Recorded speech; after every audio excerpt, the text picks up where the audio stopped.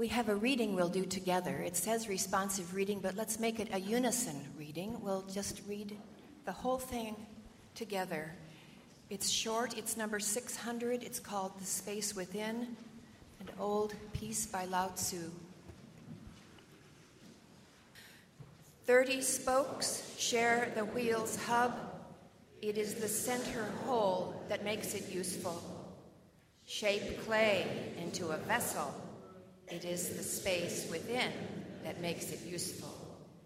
Cut doors and windows for a room. It is the holes that make it useful. Therefore, profit comes from what is there, usefulness from what is not there. Our reading today is by Kathleen Norris. It's an excerpt from The Cloister Walk. Worship is not, in the words of Margaret Miles, primarily a gathering of the like-minded, but a gathering of people to be with one another in the acknowledgement that human existence originates in and is drawn toward love. Even when I find church boring, I try to hold this in mind as a possibility. Like all the other fools who've dragged themselves to church on Sunday morning, including the pastor, I am there because I need to be reminded that love can be at the center of all things if we will only keep it there. Let the way of the heart, let the way of the heart, let the way of the heart shine through. Let the way of the heart, let the way of the heart, let the way of the heart shine through.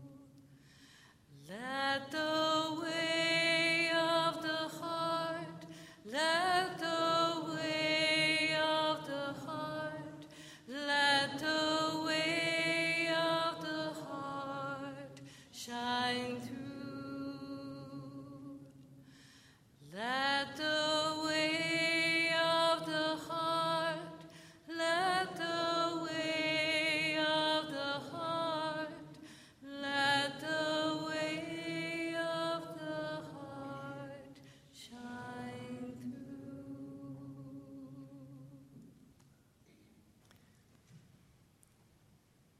When I was a kid in Decatur, Illinois, in the Eisenhower era, now and then, not regularly at all, on a Sunday morning, Mom would gather up my brother and me, and we'd drive 5 miles to town for the 9 a.m.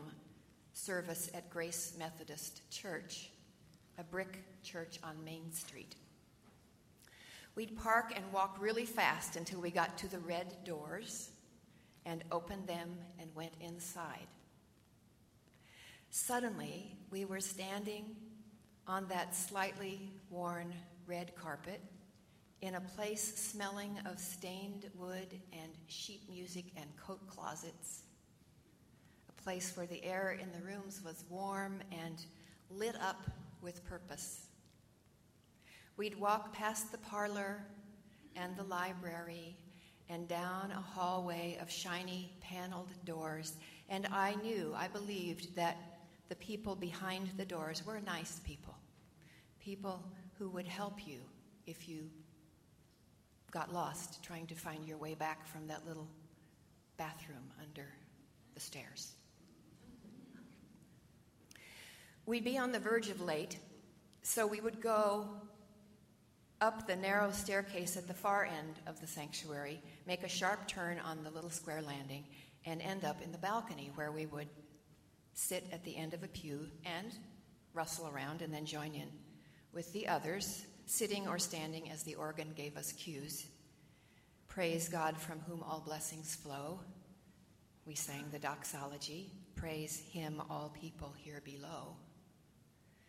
Way across the sanctuary space, we would see the rose window like a great stained glass mandala, and below it the choir, seated on the chancel in their red robes and satiny white stoles. On the hymns, my brother and I would haul ourselves to our feet, and Mom could hardly sustain our own weight. And Mom would slide her finger across the page to show us which words were being sung. There were no crayons in those pews, and not much to do once I had gone through Mom's makeup case once or twice. When we got to the time when Pastor Verney would stand and start his homily in that simple, down-to-earth tone that said, "Friends, we all know how life is, so here's the deal." Mom might look around for something to occupy us, and I don't have a lot of specific memories, but I do recall one time when Mom leaned over to me and she pointed out one of the light fixtures hanging from the ceiling, and she said, "Do you see that light?" She pointed to one of the sanctuary lamps that were suspended not so far from us because we were in the balcony. They were lamps much like these ones we have up here, long cylinders with black metal frames or dark metal frames. But at Grace Methodist, the cylinders, I think, were long hexagonals, and the frames had more scallops and curlicues. Mom pointed to the closest lamp and whispered, "Do you see the fancy shape that black frame makes?" Yes, I did. "Well, I wonder if you can find another shape in the lamp. The light part has a shape too. It's the shape inside the black part. It's called the negative shape, and it's a shape you have to look hard to see." Well, that was a fun game. So I tried, and sure enough, I saw the light part of the lamp had a shape I could trace with my eyes, and I could try to hold it. If I tried, I could see the shape of the part of the lamp that wasn't there. 30 spokes share the wheel's hub. It is the center hole that makes it useful. Shape clay into a vessel, it is the space within that makes it useful.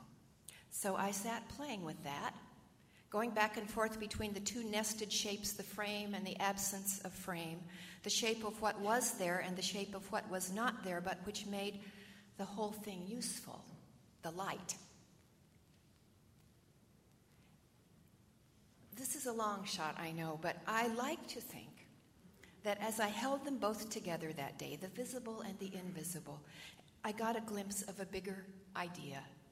Maybe just the dawning of an inkling of the possibility that all the trappings of that church, the pews, the robes, the organ, the hymn books, the pulpit, the doors, the stairs, were something like the frame of that fancy hanging lamp. And it was something in the space that we held and the space that held us that really mattered. Possibly it was the invisible, untouchable something in and around and among us in that hour that made the place useful. And it was why the whole setup existed. What are we doing in this place on Sunday morning? Worship teaches us things, but worship isn't a classroom. Worship gets us together with people we love and enjoy, but worship isn't a social event. Worship includes stirring music, but worship isn't a concert. Worship helps us get our personal act together, but worship isn't therapy. Worship focuses our justice energy and motivates us to build a Habitat house or get out the vote or go to D.C. and protest the tar sands oil pipeline. I am with those protesters in spirit today. Worship motivates us to act, but worship isn't a rally. What's this about all of us showing up at a certain time and sitting in the pews and lighting the chalice and collecting the offering and hearing words from the pulpit and singing together? What makes us a church? Like all the fools who have dragged themselves to church on Sunday morning, says Kathleen Norris, including the pastor, I am there because I need to be reminded that love can be at the center of all things if we will only keep it there. Norris names it love. She says worship reminds us that love's at the center and love wins. Love wins. Love's one word for it. Love, the holy, the creative source, the core, the most deeply human thing. Whatever name we give it, I believe it's what the kids at St. Joe's discover with Ruth and Joan when they find within that reliable container the 12-bar blues form, a freedom that soars, a joy brand new, a genius that comes from tapping a creative source beyond their conditioning, that says when you're feeling down, you can turn around. Whatever name we give it, I believe it's what Ralph Krogh says he feels, he told me this week, he feels when he walks into this empty sanctuary on a weekday. What centers him and what nourishes him about this space. Something about the lingering vibrations of all the gatherings held in this space, for close to 100 years now.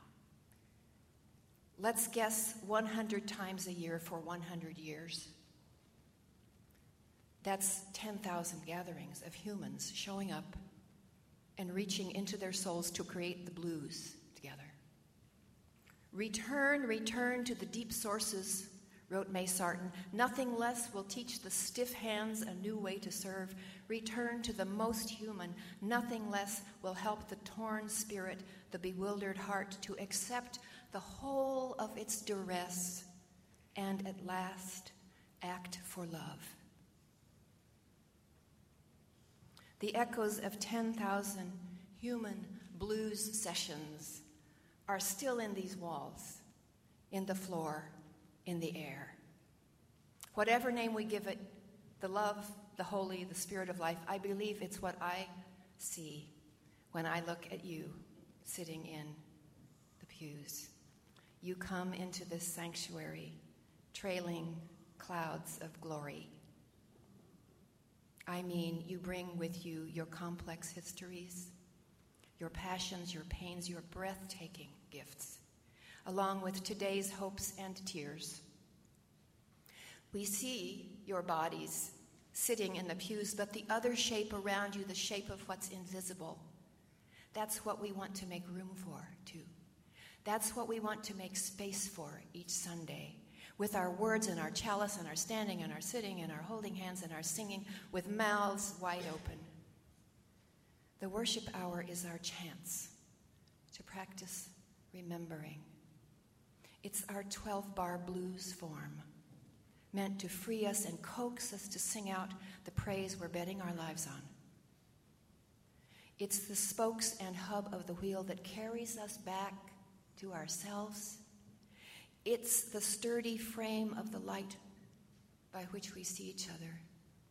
Last week, Reverend Justin Schroeder urged us, be a lamp, he said. We know what he meant. He meant kindle the flame, let the love out, let the way of the heart shine through. So be it, amen.